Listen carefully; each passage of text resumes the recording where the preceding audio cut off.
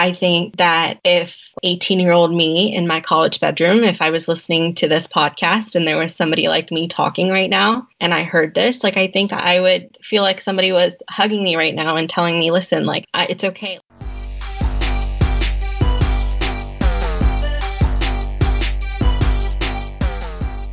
This is Podvocative.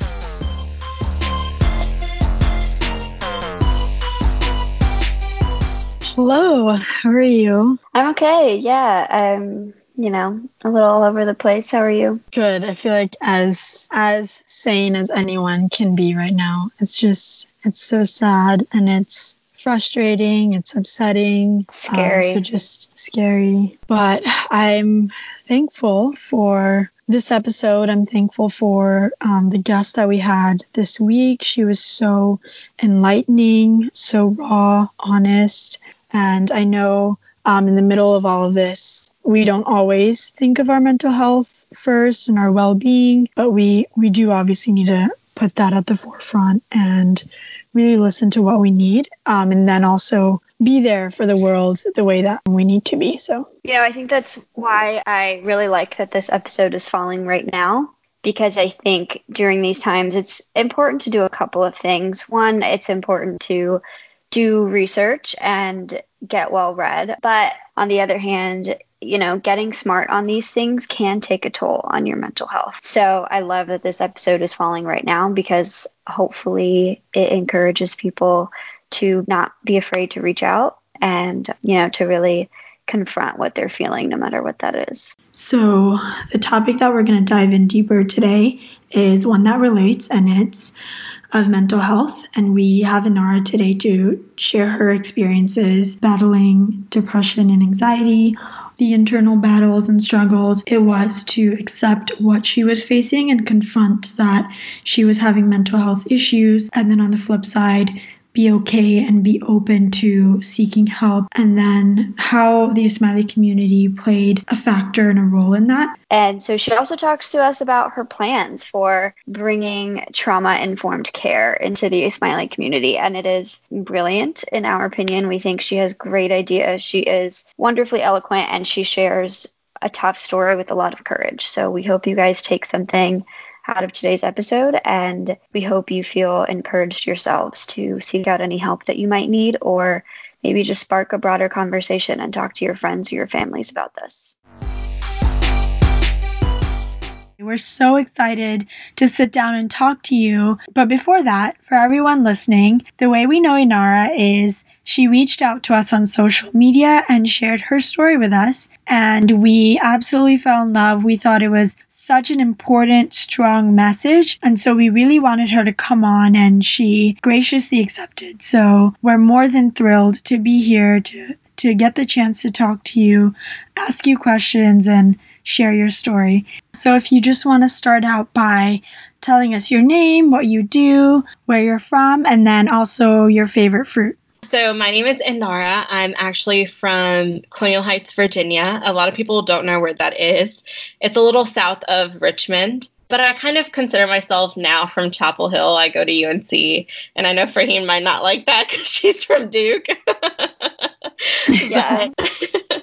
But I think my favorite fruit actually is, I like peaches. It's a unique one. Yeah, I was going to say peaches isn't even on like my rotation of fruit. Cool. So again, Inara is wonderful, for those of you listening, for reaching out to us, and incredibly brave for coming on here and sharing her story. Inara, do you kind of want to walk us through your mental health journey? Talk us through, why you're here today. So I went into college as an out-of-state student. I didn't know anybody at my university. I had a lot of unresolved trauma going in, and I started my courses. I tried to do my daily activities, but then I realized realized that I kind of started walking through this fog. I felt like I was just walking through these clouds and not fully being present in my days. And it was really hard for me to get up most days. Like my roommate would come in at like 3 p.m. and I would still be in bed. I would lose interest in things that used to interest me. And I started to recognize that what I was going through was just not okay. And I started Googling symptoms of depression and anxiety. And I started tick marking all these boxes. And I was like, oh my goodness, I think I am depressed and I think I am anxious. Was that hard for you to admit to yourself? Yes, it was incredibly hard. I think I realized back in like September, my freshman year, and it wasn't till December that I had the courage to go seek out help. I can't tell you how many times I walked halfway to my counseling and psychology services and I walked back because it is incredibly hard to make that first step. And not many people acknowledge that. And there's also just so much stigma, especially in our community, about mental health. That is also one of the reasons that I wanted to share my story,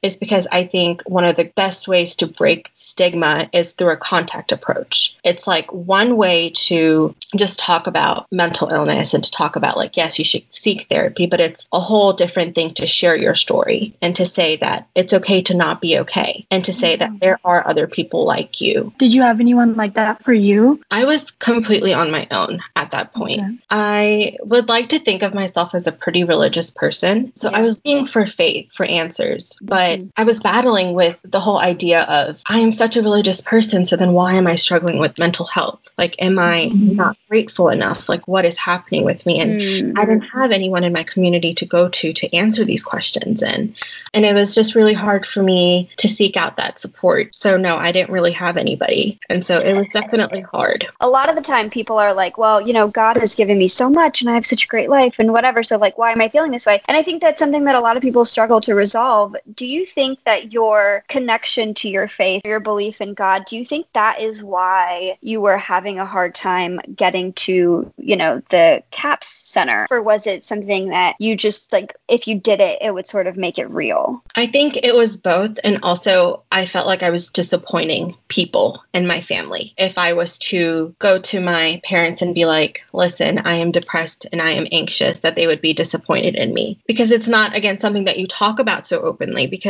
there's like a culture gap, there's a generational gap, because your parents will tell you that they're stressed and that they're worried about putting food on the table, but they won't say that they're anxious about it. So they won't use those terms. So I felt like I was disappointing my parents in a sense because I didn't want to admit that I was depressed and anxious because they offered me everything and more in life. So I didn't seem like I was ungrateful for anything. What I didn't realize was that depression in itself so much more than just something that was stemmed from trauma. There was a lot of biomedical aspect to it. There was genetics involved in it. So it was a mix of my faith telling me that, you know, just go pray. And it was me not wanting to admit it. And it was me fearing that I was going to disappoint my parents that stopped me from seeking out that support. Mm-hmm. Yeah, I feel like sometimes we can internalize saying like, oh, our parents are going to think, oh, what more could I have done on my part? And it's, you never want to make them feel like it's on them, you know, anything that you're going through. And it shouldn't be, you know, it's completely different. Yeah. It's like you said, I mean, it's just biology, right? Like it's something that exists within your body. And I think that's really hard for a lot of people to face because sometimes obviously depression and anxiety are caused by trauma. So I think people often just associate it with that. And I think it is so important to say, look, you can have this incredible life and you can be given everything you could ever ask for and still struggle, especially I think within like the South Asian community, because there's so much associated with mental health and with being depressed and you know, with like productivity. Like I'm sure it was even hard for you to tell your parents that you couldn't get out of bed or that you were in bed until 3 p.m. At what point did you tell them that? So it was before therapy that I went up to them and I said, what's happening with me is just as valid as me having a physical illness, and that if I wanted to serve others in the future and if I wanted to be a better person in the future, I needed to work on myself and I needed to treat myself first. I think by having these open and honest conversations, they became some of my best support systems. And it's actually Wow. proven that having support systems actually buffers your stress and your depression and your anxiety. But also, it's not everyone's story that they have these support systems. And so that's so important to acknowledge. Yeah, completely. You were privileged. Mm-hmm. Was it a process to bring them on board with helping them understand everything you were going through, or was that a pretty immediate process? Were you nervous? Were you able to do it on the first time, or did it take you a while to be like, okay, I want to tell them eventually? Yeah. So again, I dealt with the whole I don't want to disappoint them because I didn't want to make them feel like they've done anything wrong. But in seeking out that support was in itself not an easy journey. Just being able to say, okay, I need help wasn't enough. Because when I went and sought out a psychiatrist and when I went and sought out a therapist, it was then a challenge of finding a therapist that matched with what I needed and who understood my culture barriers. And what I had dealt with, because there aren't a lot of therapists out there who understands what the barriers come with in the South Asian community and what kind of things that we grow up with. I didn't realize that was such a big part of it, finding a therapist that can understand you, not even just, okay, I'm seeing someone, but seeing someone who understands you. And I feel like it's really similar to a whole dating process where you have to go through those first 2-3 sessions, see if it's a match. And if it's not, then you have to go through the process of explaining your whole story again. And it can be frustrating. So how did you find someone that you connected with that you felt like could help you? Yeah. So I went on psychologytoday.com and I just basically looked at different profiles. I read their bios and I tried to find someone who had some kind of roots of Arab in them because I am also half Arab. So I did go through a couple of therapists who didn't really know where I was coming from. And I had to really sort through them. And it wasn't easy. It was really discouraging because I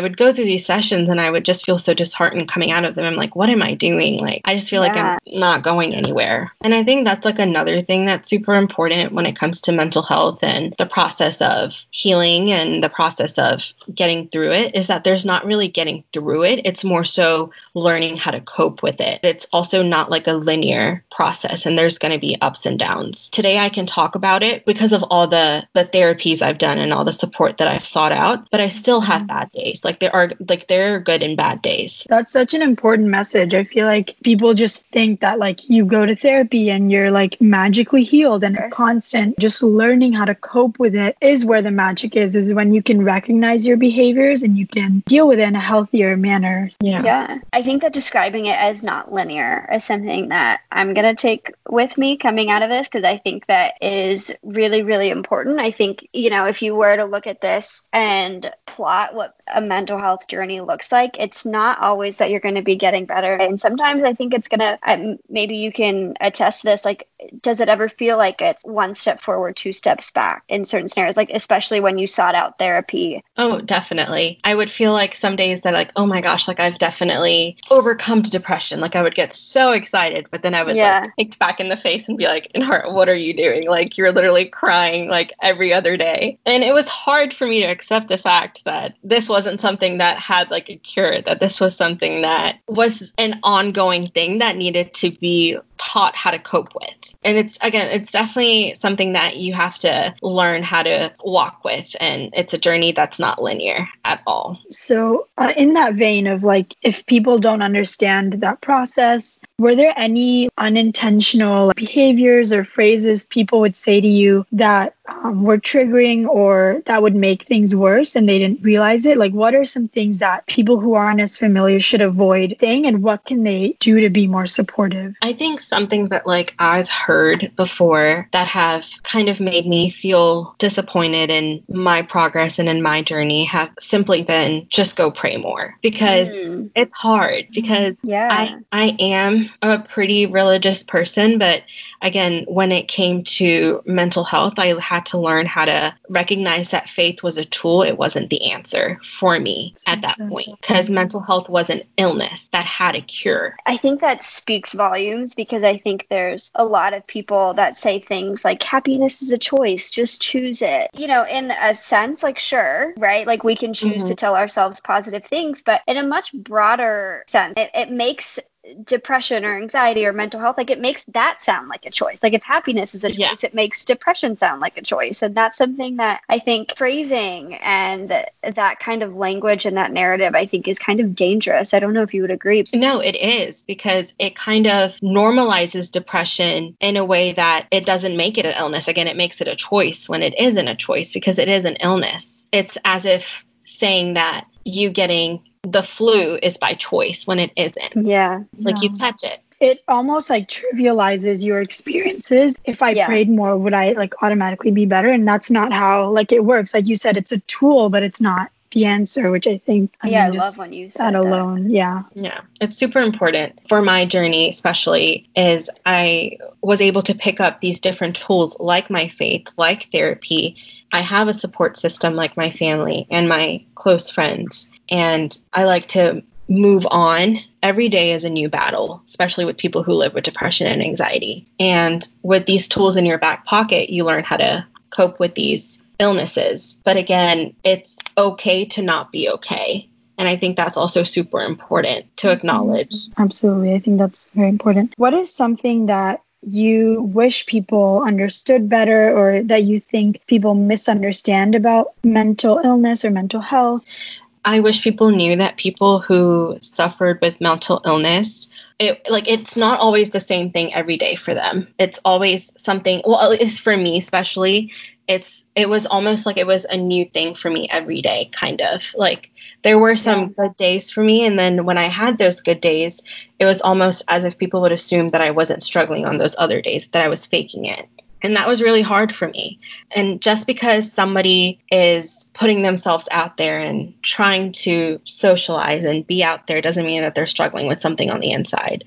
Like, I don't think it's right for people to just assume things about other people without actually knowing what their story is. And so I think that's something that I really wish people would understand, especially about mental health, is that everybody struggles with something, and everybody is bound to struggle with some sort of mental health issues, and that it's going to look different for everybody, and to take a little bit of grace for themselves and for other people is super, super important, especially if we all want to progress and grow as a community. Yeah, I think having that grace is something that is really important with regards to mental health, and obviously with regards to a lot going on in the world, etc. But going through that and sort of understanding that you were going through something, like, did you feel like the people that were around you, or when you started talking about it, or when you came out with it, did you feel like you were met with that grace, or was it uncomfortable for you to tell people? So honestly, the first year and a half, I didn't tell anybody because I was super ashamed that I was seeking out this help, that I was not okay because of all the stigma. Again, like, I didn't have any stories, nobody to like go up to for them to tell me that, hey, listen to me, like, this is okay. Like, it's okay to not be okay. Once again, like, I know what you're going through, or like, at least I don't know what you're going through, but I understand that your feelings are valid. So I don't know if I would have been met with grace that first year and a half, but when I did approach the select few people that I did later on, they were very, very kind. But that year and a half, I did lose a lot of people in my life that just didn't understand what I was going through, because I did have to I didn't intentionally detach from these people, but it was really, really hard. But I think personally for me that it was all a part of this journey of healing for me, and I'm glad that it's led to who I am today. So when you were going through this period, that year and a half that you talked about, did you feel yourself, because you said you were religious, right, in general, did you feel like you distanced yourself from like the Ismaili community, whether it was intentional or unintentional, or did you feel like you kind of like found solace in going to Jamaat? Kind of like, what was your relationship with the Ismaili faith? So I didn't have a khana near me. It was 2 hours away. And it's really hard for me to answer this question just because I also differentiate between spirituality and being religious. Like, I find myself to be a more spiritual person than a religious person. I did not turn to the Ismaili community, the community itself, but I always prayed. But I didn't have that community that I could go to and be like, listen, I am battling, like, I am struggling. Is anybody out there? Please help me. And that is also why, like, I think this podcast is such a great, great platform because it is inviting people to share their stories and telling people, listen, we have these stories and it's okay. Completely. Because, the Smiley community, and I mean, this is obvious, but even for anybody listening, it's not just a religion, right? We are so embedded in the community. Do you think that the close-knitness of the Smiley community makes it harder for these things to be openly talked about, given how much people exchange with each other, how fast word spreads? Like, did that make it harder for you? Is that something that you considered?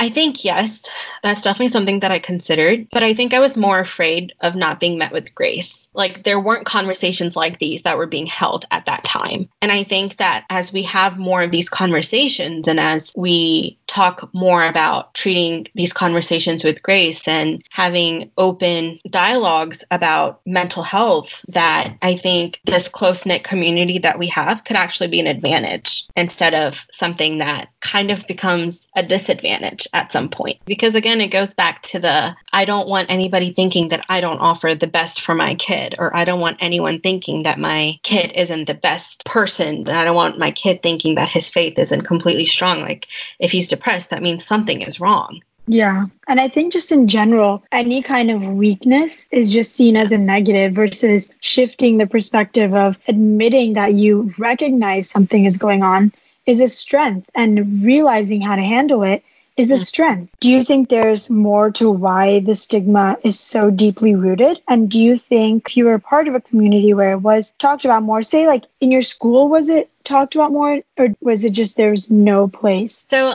I kind of had a more so self journey, if that makes sense. Like, because I really internalized this and I was so scared of disappointing people around me because these stigmas were so ingrained in my mind that what was happening to me was not normal. Like it was not okay. Like I had stories of depression and anxiety being something that only crazy people went through. Those were the narratives that were out there, and they're still out there. So going back to like how I was able to seek out these support systems that I did that again, like by seeking out these therapists. And it was really hard because I went through 3 therapists before finding the therapist that I really clicked with. And money was something that was also a thing because it wasn't cheap at all.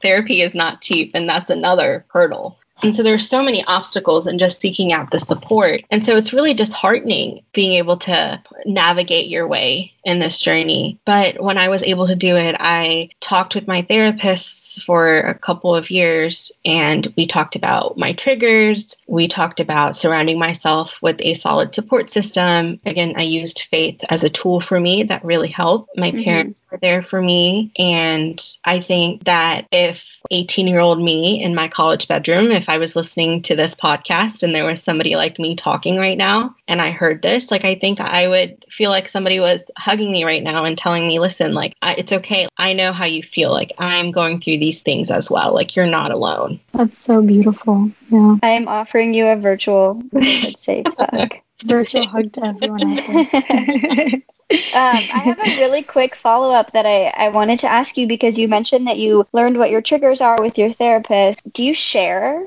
your triggers with those close to you so that they're aware, so that they can be more mindful of them? Or is that something that's really just for like your own growth and healing? It's just something for my own growth and healing. And I am still working through these things. Like I am still on my journey. I believe, at the best place that I have been in my entire life.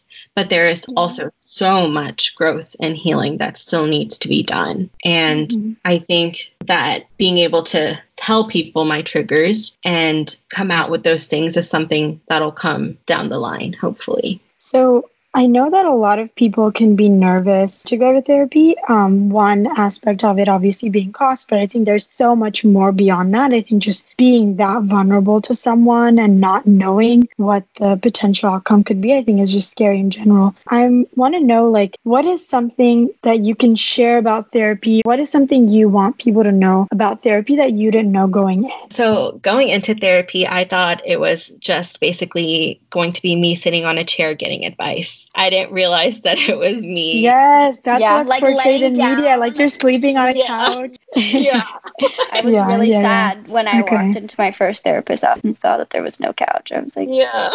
I was like, oh. Yeah, my therapist's office had a creepy doll in it, and I was like, should you have this here?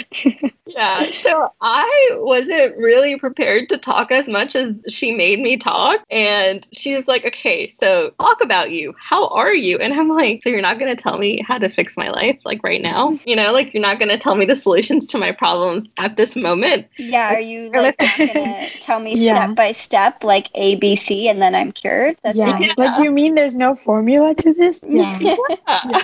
Because, I mean, though depression and anxiety is an illness that requires a cure, it requires a holistic cure. It's not like a one size type of thing for everybody. And so I didn't realize that going in. I was like, oh crap, I actually have to like work through these things and kind of figure out the solutions myself. And a therapist is just supposed to guide you. Again, like you said, like a therapist is a tool, not the answer. And But you know, when you sit down, like in front of your therapist, did you find it hard to talk to her? Was therapy something that you were ready for and you kind of felt okay opening up and sharing with somebody finally, especially because you'd been struggling for a while before you sought it? Or were you still sort of in this shell even after you got there and a little bit hesitant while you were there? Well, the third time around, I just got so tired of repeating the story again and again. I had bought like a notebook paper and I had put in circles with everything that I wanted to say and kind of filled it in, and I'd be like, here, take this. This is what I want to say.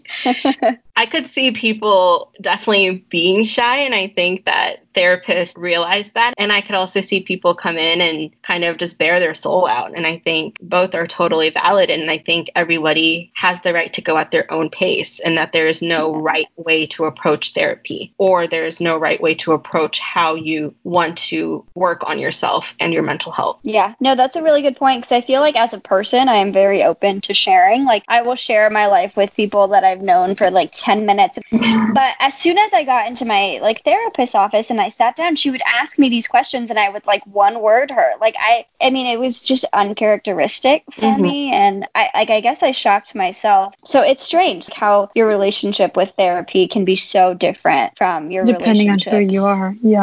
Yeah, I'm generally closed off unless I'm really comfortable with you. So on my first meeting with my therapist, she was like, okay, tell me like why, like what makes you sad, and tell me about this and this. And I was like, wait, like why should I tell you? Like, who are you? And I just like felt like closed up and defensive. But like obviously you have to keep reminding yourself that it's okay to let down those walls and it's okay to be vulnerable. I mean, I just love that we're having this conversation because it's so different for everybody. And I think people expect it to be a certain way based on what they see on TV or who they talk to. Like, you just go into your therapist's office and suddenly it's like, oh, weight lifted and whatever you see. But it's, I think I'm really it's glad really you addressed important. that. Yeah. And sometimes, like leaving therapy, you feel a lot more weight than coming in. But acknowledging that you're doing something for yourself and that you're trying to be better and do better for yourself. Yeah. Normalizing going to therapy is one thing, but normalizing feeling bad in therapy or switching therapists or trying a bunch of new things, like that is a whole other thing. But then like also making sure that you're validating and assuring yourself that in seeking out these help, you are showing enormous courage and enormous strength. All these things are not you failing at seeking out sources. It's you actually being able to progress in your mental health journey. And that was really hard for me to acknowledge that, like, if this didn't work, I was like, well, crap, like, I really suck. But then over time, I was like, wait, this sucks, but I can do something else. And I was actually proud of myself, and I had support systems who were like, no, like, you should feel proud that you acknowledge that this didn't work for you, because it takes enormous courage to be able to come back and tell yourself that this doesn't work, I need to do better, or I need something else. So in those times, you know, where maybe therapy wasn't the best, or those times where you, right before you realize maybe I need something different, how did you push through that? Just because I feel like I can definitely like hear the strength in your voice now, and I can hear like how much you've overcome, where you've recognized so much of that. But I feel like if you are going through it, how do you continuously convince yourself, no, I'm doing the right thing for myself, and to keep fighting for yourself? For me, it was finding having a purpose in life. I know it sounds really cliche, but I kind of saw that everything that I was going through was happening so that I could help someone just like me out there. And that's why I want to pursue a clinical social work degree and become a therapist myself. And so that's what kept me going. And I traveled and I studied abroad, and I went to villages in Honduras, and I tried to find something to hold on to. I tried to find something that I could look forward to in the future. I tried to also recognize that in order to be able to see the light, you have to recognize the darkness. And that's really, really hard to acknowledge. And that's a privilege that I will definitely acknowledge for myself. But I think taking it one day at a time and finding one thing to look forward to, if that's even taking a shower, or if that's being able to buy that book tomorrow, or if that's getting on that FaceTime with your friend, it's so important to just set something up, to have something to look forward to have a purpose. That's a really, really important message. I want to ask you, what were some of those things for you? Like, when you said it's all about finding the light, when you were feeling very low, what were things, or even not when you're feeling really low, right? Like even just generally as you go about your day to day, what are things that really help you push through? So besides prayer, it was definitely my family. And it was also just, again, this passion of mine to be able to help another Inara out there, because I would never want somebody to go through what I've been through alone. And also something that's been that light in my life have been my close friends who I can always just call up and be like, hey, can we Netflix watch party a movie? And they'd be more than willing to do so. Yeah, I think just surrounding yourself with people that make you happy, and it's okay to be selfish about that. I think it's really important to say that it's okay to be selfish with who you surround yourself with. That's my light. It's my family, my faith, and my friends. Thanks for sharing that. Yeah. So I'm so excited to hear, what does the future hold for you? I know you said you found purpose in helping others out there. Are you going to continue being an advocate? What does the general future hold for you, and what are you excited about? Yeah, you'd mentioned that master's program. Yeah, so hopefully after my senior year, attend a master's of social work program and get my license in a clinical social work and do some micro clinical work. But then I also am super interested in bringing that trauma-informed care into communities like our Smiley community within our institutions. And when we do our service work and when we do help people, to make sure that we are trauma-informed ourselves. I think that's also super important. And so I'm always picturing the micro and the macro at the same time. Is that something that you not necessarily have a plan for, but is that something that you have an idea surrounding how you would bring it to the Smiley community, or are there things that you've seen have worked for other communities that might be like ours? So when I studied abroad in Jordan, I interned at a place called Happiness Again.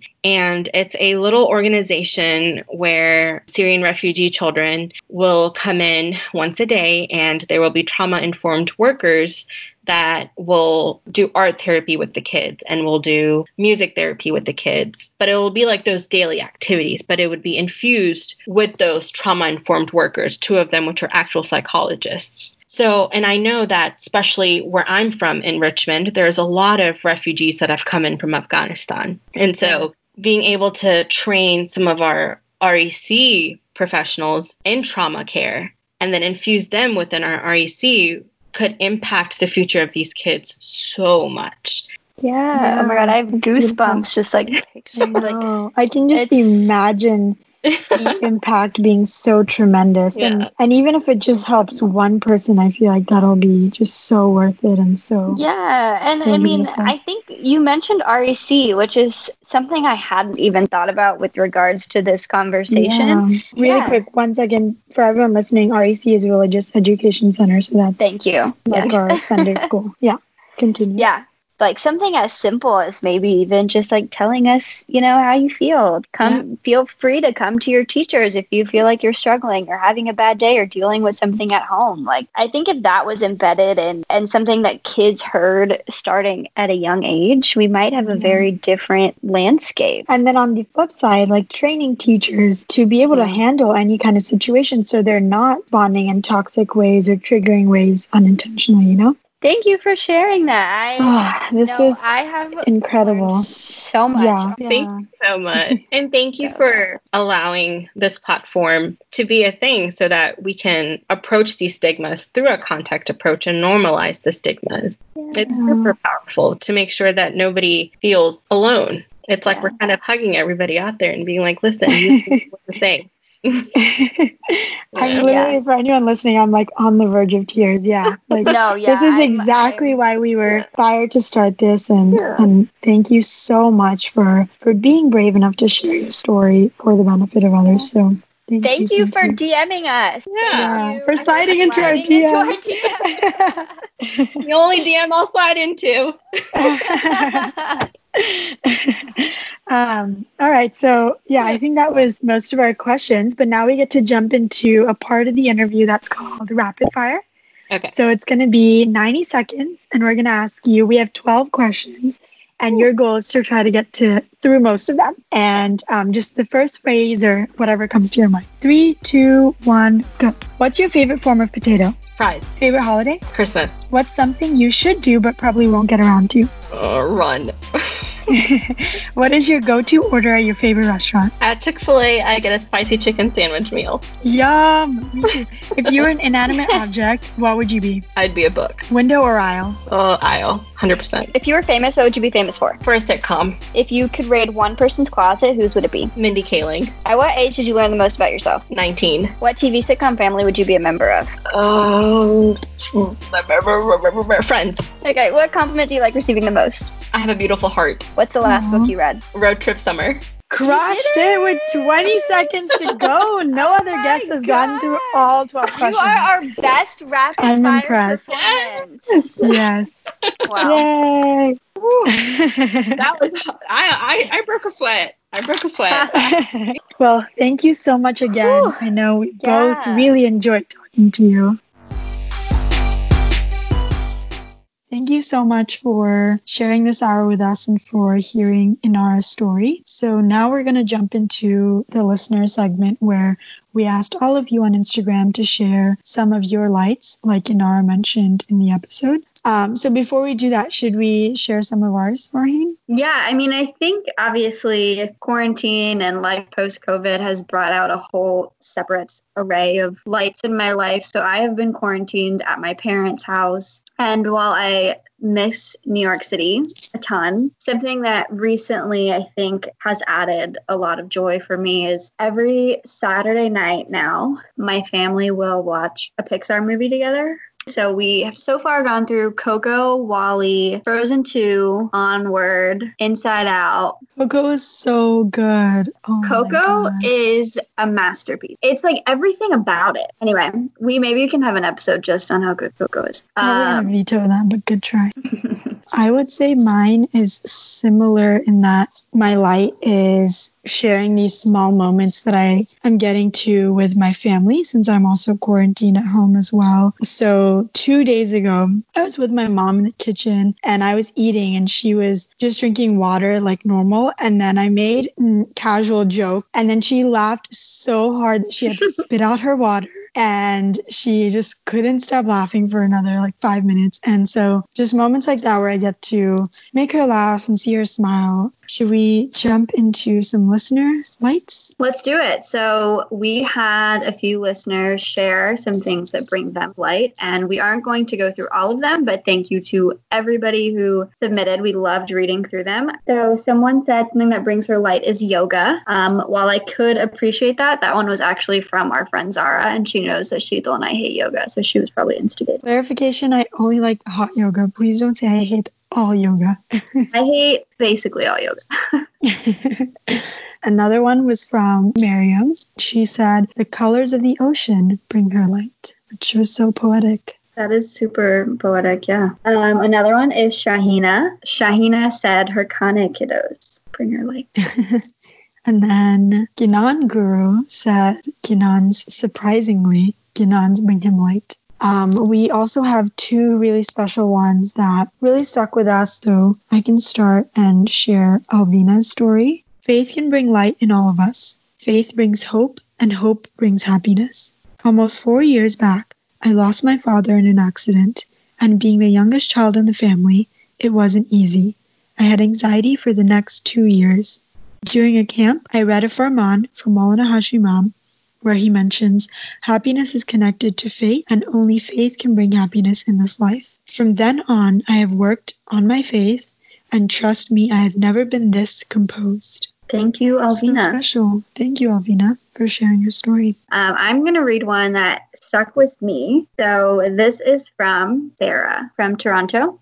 So she says, my best friend has been the light in my life since we first met in 2010. She radiates sunshine and good vibes even when she's feeling low. She manages to muster up this light from nowhere to help others out of the darkness. She amazes me. For context, I have suffered from depression for my entire life. At one of my lowest lows, I was terrified of going home from university for break, as it's always been challenging for me to navigate through my family dynamic. This was less than a year into our friendship, and though she knew about my depression, she had never seen me like that. She asked me what was different recently. That was when it hit me. She was what made the difference. She was the first person to ever really and truly love me unconditionally, to accept my flaws, my shortcomings, my temper, and she always met me with pure love. So, shout out to Sarah and her best friend. Thank you for sharing. So sweet. Thank you. Well, this wraps up our episode for this week. Thanks again for listening. And our DMs are always open. Our email inbox is always open, podvocative@gmail.com. We would love to hear from you. Feedback, thoughts, questions, comments, likes, dislikes, please reach out. And to everyone that already has reached out with their thoughts, thank you so much. It means everything. And we hope that you're loving it, and we'll see you next week.